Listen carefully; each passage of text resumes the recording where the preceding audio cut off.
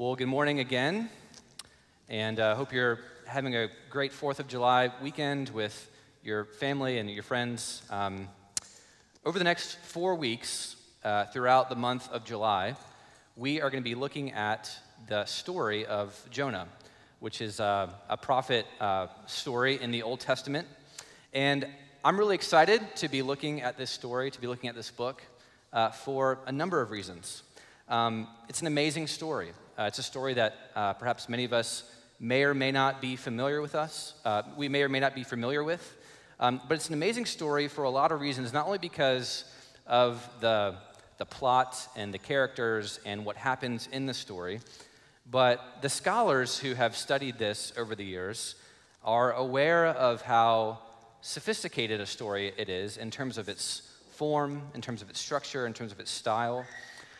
Even though it's an incredibly short story, it only takes up about 3 pages in my Bible. Even though it's a short story, scholars understand that it is a masterful work of Hebrew narrative, of Hebrew language. There's irony, there's satire, there's humor and parallelism and symmetry, and so it's this really amazing story. And I also love this story because Jonah touches on some of the great themes of the entire Bible. It touches on some of the most important themes of all of Scripture, things like the core doctrines of sin and grace. What does the Bible teach about what sin is? What does the Bible teach about what grace is? Jonah gets right at that. It touches on God's character. It touches on how his justice and his mercy, his holiness and his love and compassion come together. Jonah is about the power and the centrality of God's word and our response to God through his word. Jonah is about mission. It's about our calling to make disciples of all nations and to take the gospel to the whole world.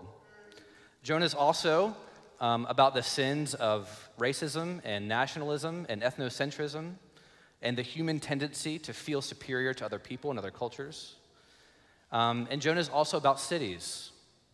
Jonah is about the importance of cities, not only to humanity, but also to God. So Jonah is about all these amazing themes. And another reason why I love this story, and I'm excited to look at it, is that even though it's an old story, even though it's an ancient story, millennia old, it addresses modern questions. And therefore, it's a really modern story. It addresses questions like, how do we live in a society that has deep differences? It addresses questions like, how do we become the kind of people who can not just tolerate, but love and live at peace with those who are different from us? How do spiritual change and social change go together? How can a city and a society experience both spiritual renewal and cultural renewal? And so it's an old story, but it's a modern story because it addresses a lot of our modern problems and questions. And so for all those reasons, I love this story. I'm excited to look at it. But before we dive into it, there's at least a couple things, one thing in particular, that we have to unlearn before we study this book. And one of the things that we have to unlearn as we come to study Jonah is that Jonah is just a children's story. That it's just a kid's story about Jonah and the fish. I think it's common for a lot of people to think about it this way. Perhaps that's because of the success of VeggieTales. I was telling Deborah about that this morning. Or perhaps because of the experience in church that we grew up in, that it tends to be a story that kids like. And so it tends to be a story that we associate with just telling our children. But for a lot of reasons, for those we already named, it's literary sophistication, it's all the great themes that it touches on. It's actually way more of an adult story. It's way more of an adult story than a children's story, although the beauty of Jonah is that it's a story that kids love too. It's a story that kids and adults can read together and love, and so that's something that we have to unlearn as we come to this story together. The last thing that I'll say, one final thing I'll say, by means of introduction and orientation to this book, is a word about history. So because of the nature of the story, because of some of the fantastic or even miraculous things that happen in it. Many people are going to read this as just an allegory or as a parable, just a symbolic story that reveals a bigger truth about God.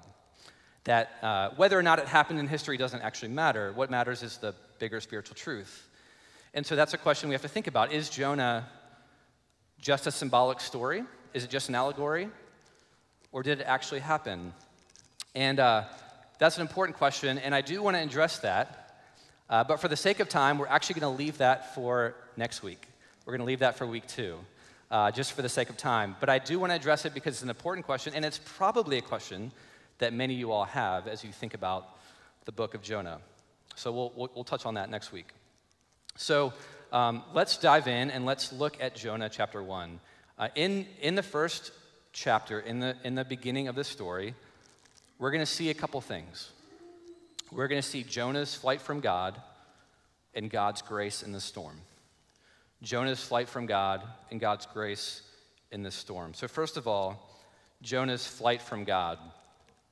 So what do we know about Jonah? Well, the Bible actually doesn't give us a ton of background information about him except for 2 Kings chapter 14. And in 2 Kings chapter 14, we learn that Jonah was a prophet who lived in the northern kingdom of Israel in around the 8th century BC. And we learn in that passage that God had given Jonah a prophecy.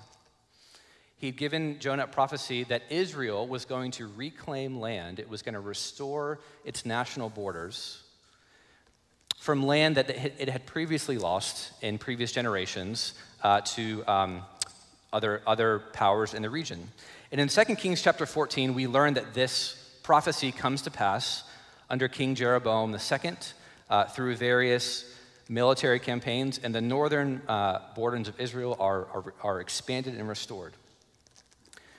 And the reason why that matters, the reason why that context matters, is because it means that the early days of Jonah's ministry as a prophet were actually a time of national pride for the people of the northern kingdom of Israel. Despite the fact that Jeroboam II was a bit of a mixed bag and a pretty terrible spiritual leader, God had nonetheless showed favor on his people in this way. The national borders of Israel were expanded to a place that had only been matched in the days of King Solomon. And if you know the story of Israel, you know that the days of King Solomon were the glory days of Israel. They were the glory days of wealth and prosperity and learning and peace. And so you can imagine the kind of pride, the kind of honor that Jonah must have felt as a prophet during this time.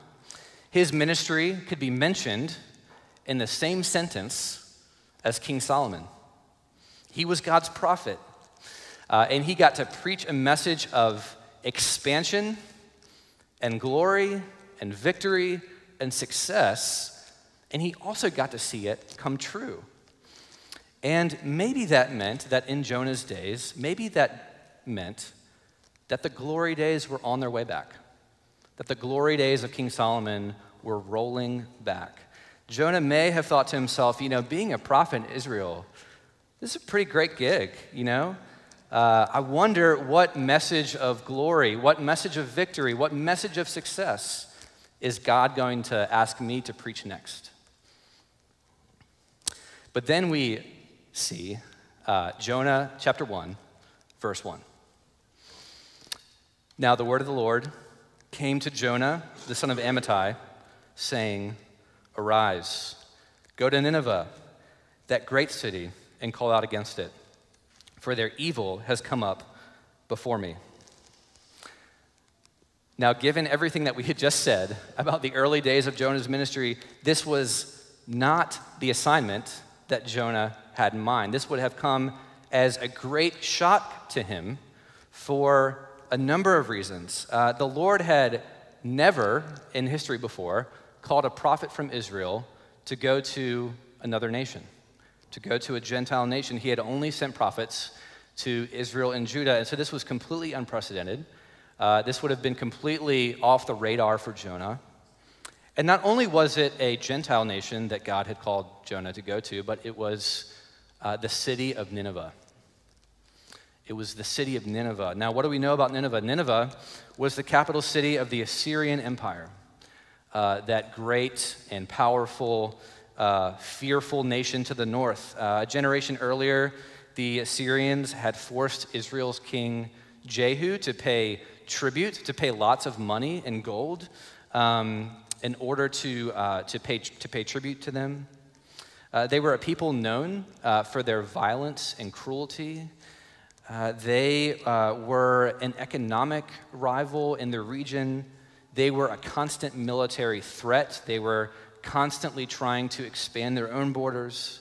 And they had this reputation of being a violent people, of being a cruel people, both on the military front and in their own society. But above all, Nineveh represented a society that was a pagan nation that worshiped pagan gods, that worshiped false gods.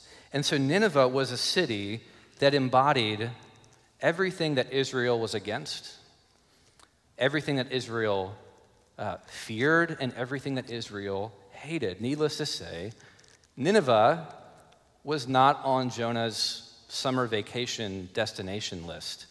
Nineveh was not on Jonah's bucket list. It was the last place that he would ever want to go.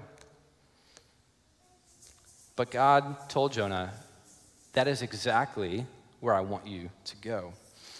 And so what does Jonah do? He jumps in the car and he heads to Nineveh straight away. No. What does he do? He runs in the complete opposite direction. Nineveh is to the northeast, and he goes west, or rather northeast for you and west over here. And he goes to a town on the west coast of Israel called Joppa, and he finds a ship headed to Tarshish, a place that was across the Mediterranean Sea to the west. Jonah goes as far away from Nineveh as he could go in direct disobedience to God's word. Direct disobedience to God's word. And so what do we learn from the first part of this story? What do we learn from the opening of the story of Jonah? Well, we learn that there is more than one way to run from God. That there's more than one way to run from God. If you're here this morning and maybe you would consider yourself more of a secular person, you wouldn't consider yourself a Christian, you wouldn't consider yourself very religious, chances are that when you hear somebody like me, some pastor or a person in a collar, when you hear a person like me talk about running from God, chances are you imagine them to talk about living a life of immorality and sin and self-indulgence, perhaps a life of hedonistic pleasure, apart from church, apart from religion. And of course, that is for sure one way to run from God, but it's not the only way. And it's not, in fact, the way that Jonah runs from God here in this story. Jonah's not abandoning his faith. He's not pursuing a life of hedonistic, sinful pleasure and autonomy. So why is he running? Why is Jonah running? Well, we're going to have to wait for the story to unfold to get a fuller answer to that question. Jonah gives us a more specific answer to why he runs in Jonah chapter 3. But for now, we get a preview of that answer here in chapter 1 by thinking about Jonah as a prophet. As a prophet, what would it have meant for a prophet from Israel to go to a city like Nineveh? Well, of course, it would have meant that he would have had to go and confront one of Israel's national enemies in the flesh. He would have had to go and confront his cultural enemies, people that he feared and hated. But it also meant the possibility that the people in Nineveh would hear a message from God. Prophets were people who spoke God's word to people. They revealed the truth about who God was. And so if Jonah was going to go and preach a message to the people of Nineveh, it meant that they could hear a message about the truth of God. And if they could hear a message from God, then it also meant that they could respond to that message.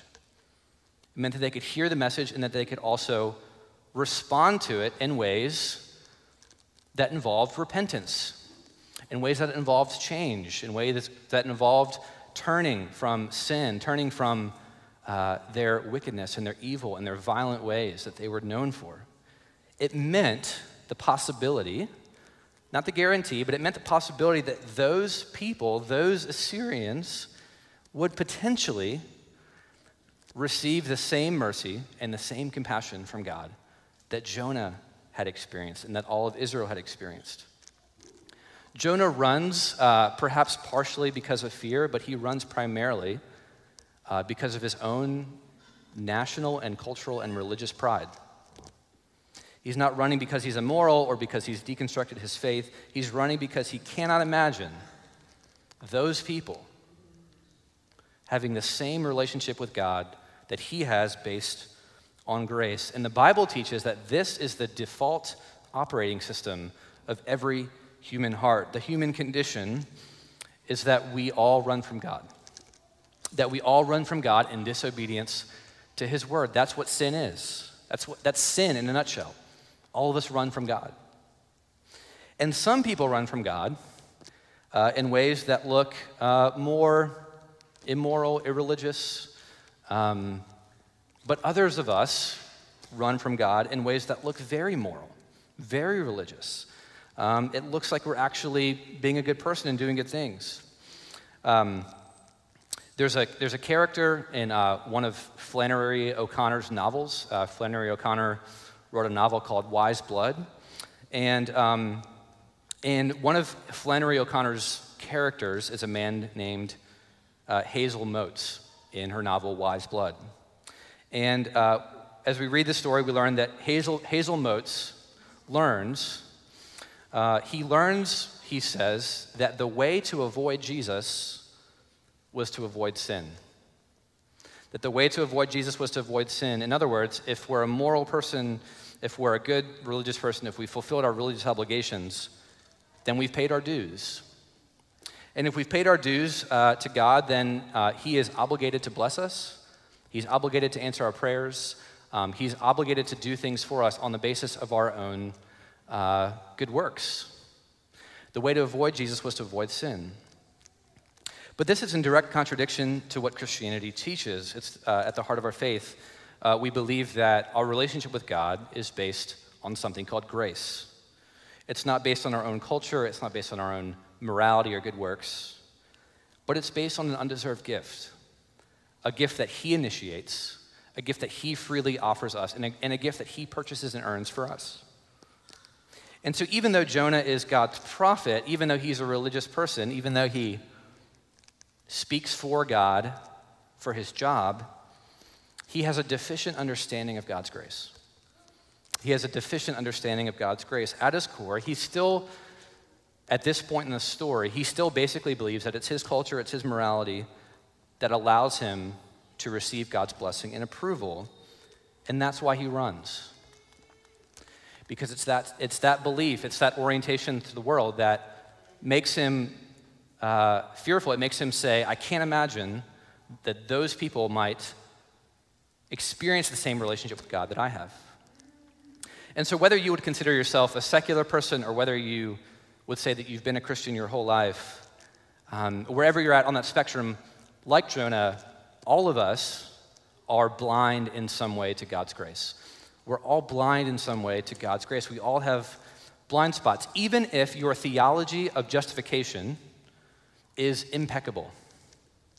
Even if you can explain justification clearly and articulately, all of us have blind spots to God's grace. If Jonah had blind spots, if a prophet from Israel had blind spots, then we all have blind spots about God's grace. We might be blind to, like Hazel Motes, we might be blind to ways that we see our own spiritual life as a way of paying our dues and getting God to bless us and answer our prayers.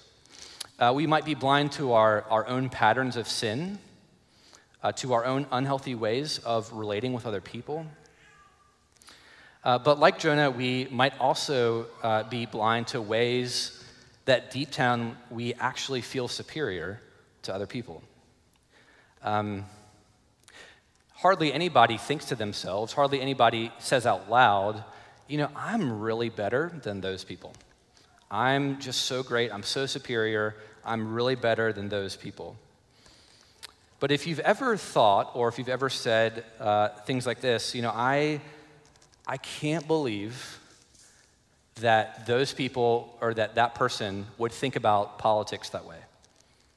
I can't believe that he or she would see the issues that way, would see the world that way. I can't believe that they would vote for this person or that person.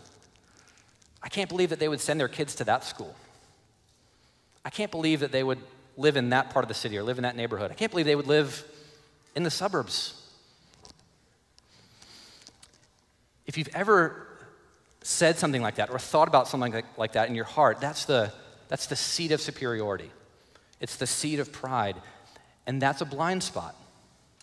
That's a blind spot that shows a deficient understanding of God's grace. And one of the secrets of the Christian life, one of the secrets of living as a Christian, as a disciple of Jesus, is learning how to discover your own blind spots. And none of us can do that by ourselves, but we all need to discover our own blind spots in ways that are particular to us, particular to our own temperament, our own personality, our own temptations, our own story. And we do that, we absolutely need other people to help us do that. We need community, we need friendships, we need other people in our life to help point out blind spots that we have. We also need spiritual disciplines, the regular means of grace, prayer, study of God's word, silence, solitude, and fasting. We need all of these things to help us discover our own blind spots. And unless you're actively doing that, unless you're actively uncovering your own blind spots about God's grace, our hearts will start to wander. We'll start believing things that aren't true about God, and our hearts will start to wander away from the reality of a relationship with God based on grace. And if we let our hearts wander for too long, if we let our hearts wander long enough and hard enough, we'll find ourselves running away from God, not running towards him and his purposes and his call in our lives, but like Jonah, running in the complete opposite direction, in direct disobedience. And that is where Jonah found himself. Even though he was a prophet of Israel, he found himself running from God in direct disobedience to him. But how does God respond? How does God respond to Jonah's flight, to his disobedience, to him running? Well, second of all, we see God's grace in the storm. We see God's grace in the storm. Jonah goes to Joppa and he boards a ship that heads out across the Mediterranean Sea, and the ship gets out there in the middle of the sea, and suddenly this violent storm breaks out. And it threatens the lives of everybody on board the ship, the sailors, the captain, and panic starts to set in. And the sailors become desperate. They start throwing and heaving stuff overboard, supplies overboard in order to make the ship lighter, to make it more buoyant. And they start praying and they start crying out to their gods. They start crying out to their pagan gods to save them and rescue them. And meanwhile, what is Jonah doing? He's sleeping. He's sleeping. And the captain says to Jonah, "Jonah, what are you doing? Get up. We are all calling on our gods. You need to wake up and call upon your God. We're about to go down. We need all the help that we can get." And then verse 7, the sailors said to one another, "Come, let us cast lots, that we may know on whose account this evil has come upon us." And they cast lots, and the lot fell to Jonah. Now, without explaining the logistics of how lots work, Jonah, as God's prophet, would have been familiar with Proverbs 16:33, which says, "The lot is cast into the lap, but its every decision is from the Lord." Jonah knew. The lot fell to him. Jonah knows he's the reason. Jonah knows even without the lot being cast to him. Jonah knows the reason why the storm has come is because of him. He's the reason. And the sailors say to him, "Who are you? Where are you from? Why is all this happening to us? What have you done? Verse 9, and he said to them, I am a Hebrew, and I fear the Lord, the God of heaven, who made the sea and the dry land. And then the men were exceedingly afraid and said to him, what is this that you have done? And you can't help but notice the incredible irony that's going on in this moment. You can't help but notice the incredible irony that is happening in this scene. Jonah's a prophet. He's the one who's supposed to reveal the truth about God. He's the one who's supposed to preach God's word. He's the one who's supposed to tell other people about the truth of who God is. But who is it that's actually revealing the truth about who God is in this situation? It's the pagan sailors. The pagan sailors are actually revealing the truth about God. The pagan sailors are more in touch with, they're more consistent with Jonah's theology than Jonah is. Jonah says, I worship the Lord, and yet he runs from him. Jonah says, I worship the God who made all things, the God who made the earth and the sea. And the sailors say to Jonah, Jonah, if you worship the God who made the sea, then how could you run from him and try to escape from him in the sea? If your God made the sea, how could you possibly run from God and get away from him in the sea? It's an incredible irony, and it shows that it was an illusion for Jonah to think that he could escape from Yahweh, from the one who had made all things. And the storm and the sailors were showing Jonah that that was an illusion, and that illusion was starting to fade. And friends, here is a hard but beautiful truth from the book of Jonah, that sometimes the most loving and gracious thing that God can do when we are running from him is to send a storm into our lives, to send difficult circumstances that make us aware that we are fragile, that we're dependent upon him, where the illusion that we are in control is wiped away. And perhaps even when our rebellion and our disobedience is unmasked. A few years ago, I was living in Charlottesville. I was working at the University of Virginia, and one afternoon I was driving home from campus, and I was stopped at a light. I was stopped at an intersection, and the car in front of me was about to make a left-hand turn. And the light turned green, and over to my left, there was a man with his son who was about 6 or 7 years old, and his son was on a bike. And when the crosswalk sign changed, the son started to pedal his bike across the intersection. Only the car in front of me did not see that this was happening. And the car started to turn left, and the boy started to pedal his bike across the intersection. And the father saw what was happening, and he saw the ongoing terror that was about to happen. And with his best dad reflexes, he ran after him. He jumped out in the middle of the intersection between his son and between the car, and he grabs his son and he grabs his bike, and he violently, quickly pulls him back to the sidewalk out of safety. The father, in that moment, caused a mini storm in that kid's life. He was thrown off balance. He was jostled around. He was prevented from going in the direction that he wanted to go. You can imagine that even for the first few seconds, he was angry that his dad was pulling him back, that he was preventing him from going where he wanted to go. He didn't understand what was happening. He couldn't see. He had blind spots. But the father saw that the mini storm that he created in his son's life was ultimately for his good. It was ultimately out of love. And it saved him from experiencing a much bigger storm.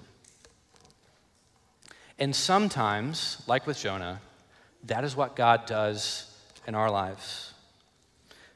Now let's be crystal clear on this. Not every situation of difficulty in our lives is related to us running from God.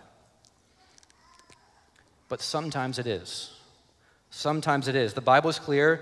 Difficult circumstances happen all the time to people who haven't done anything to deserve it. It's not because of their sin. But the difficult circumstances have happened just because we live in a fallen world. And that's what happens to people who live in a fallen world. We know from Scripture that people who love and trust and worship and obey God can suffer greatly. And it has absolutely nothing to do with their sin. It has absolutely nothing to do with their disobedience.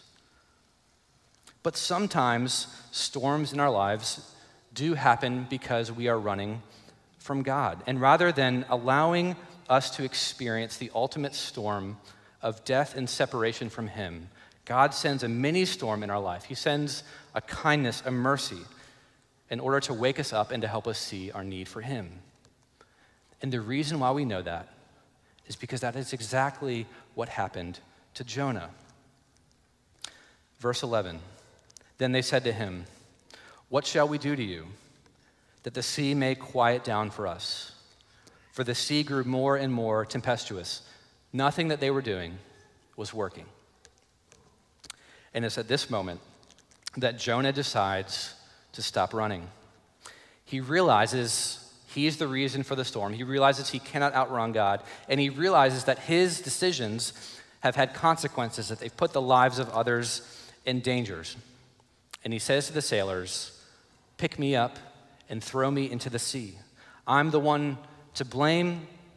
I'm the one who deserves God's judgment. I'll take on the wrath of the storm so you don't have to. I'll die so that you can live. I'm the one to blame." Jonah understands that his running from God wasn't just a momentary lapse in judgment, but that it was rebellion against the King of heaven and earth, and that what he deserved was death. And so the sailors pick him up and they throw him overboard into the sea. And the sea grows calm. And Jonah goes down to the bottom of the sea. Only Jonah doesn't die. He's rescued. The Lord provides a great fish to swallow Jonah. Was it a whale? Was it some other great fish? Was it some other marine creature? We don't know. But what we do know is that the great fish, the large fish, was a refuge amidst a raging storm. It was in the very center of the storm that God revealed his grace, that he revealed his mercy. The same God who caused the wind and the waves to stir up also called the wind and the waves to calm down. The same God who brought the storm also brought the fish. The same God who brought judgment also brought salvation. And this is a shadow of what would happen centuries later through another prophet from Israel. In Matthew chapter 12, Jesus is talking to people who wanted him to perform a miraculous sign. And in the gospel reading we read in Matthew 12, Jesus says, "No sign will be given to this generation except the sign of Jonah. For as Jonah was 3 days and 3 nights in the belly of a huge fish, so the Son of Man will be 3 days and 3 nights in the heart of the earth." What is the story of Jonah about? Well, as we looked at earlier, Jonah is about a number of things. It's about lots of great themes. But it's mainly about Jesus. It's mainly about Jesus. Jesus Christ is the true and better Jonah. Though we have all run from God, though we have all directly disobeyed his word, though we have all rebelled against his calling on our lives, though we all have blind spots to God's grace, though we all deserve the storm of God's judgment for sin on the cross, Jesus Christ hurled himself into the depths of that storm for you, so that you can experience only the peaceful calm of God's love and his grace. The storm that Jonah's faced was because of his sin, but the storm that Jesus Christ faced on the cross was because of our sin. Just as Jonah was buried beneath the heart of the sea for 3 days and 3 nights, so Jesus Christ was buried beneath the infinite weight of death and hell and evil itself. And just as Jonah was resurrected symbolically after 3 days by being put back onto the dry land, so Jesus Christ was resurrected literally in power and victory over death. And the difference that makes is that all who take refuge in him, all who take refuge in Jesus Christ, in the same way that Jonah took refuge in the belly of the fish, all who take refuge in him can face any storm. When you see that Jesus Christ faced the ultimate storm of God's wrath and judgment for you, when you see that, you can know that not only is every storm in your life not that ultimate storm. It's not that storm. Jesus Christ already faced it for you. But you can also know that every difficult circumstance within your life is within his sovereign control. It's within his sovereign care and concern for you, and can even be a means of experiencing greater depths of God's love, of his grace, of his presence. And it can even be a means of how God wants to work through you in your life in the world. And so, friends, the human condition is that we can run from God, and we can run from him in 1,000 different ways. Some of those ways look quite moral and look quite religious. But the beauty of the gospel, according to Jonah, is that though we run from God, God never stops running after us. In pursuing the areas of our lives, pursuing the areas of our hearts that are blind to his grace. And the rest of that story, the rest of Jonah chapters 2 through 4 is about that reality, the reality of God's grace sinking deep down into Jonah's heart and extending out into Jonah's life, into the world. Jonah's experience of God's grace in the middle of the storm takes him on both an inward journey and an outward journey, an inward journey and an outward journey. Chapter 2, which we'll look at next week, is about the inward journey. Chapter 2 is a prayer that Jonah prays from the belly of the fish, and we see how Jonah's experience of grace changes him from the inside out. It shows him where his blind spots are. It humbles him. It brings about repentance and spiritual renewal. It leads him to greater love for God and greater worship of God.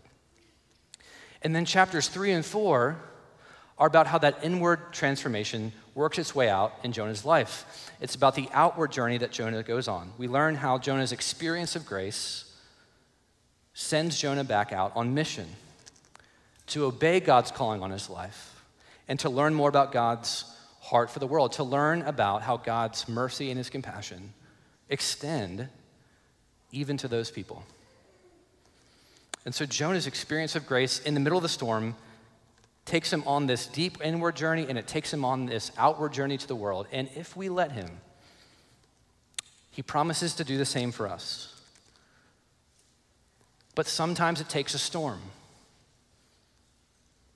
But we don't have to fear the storm.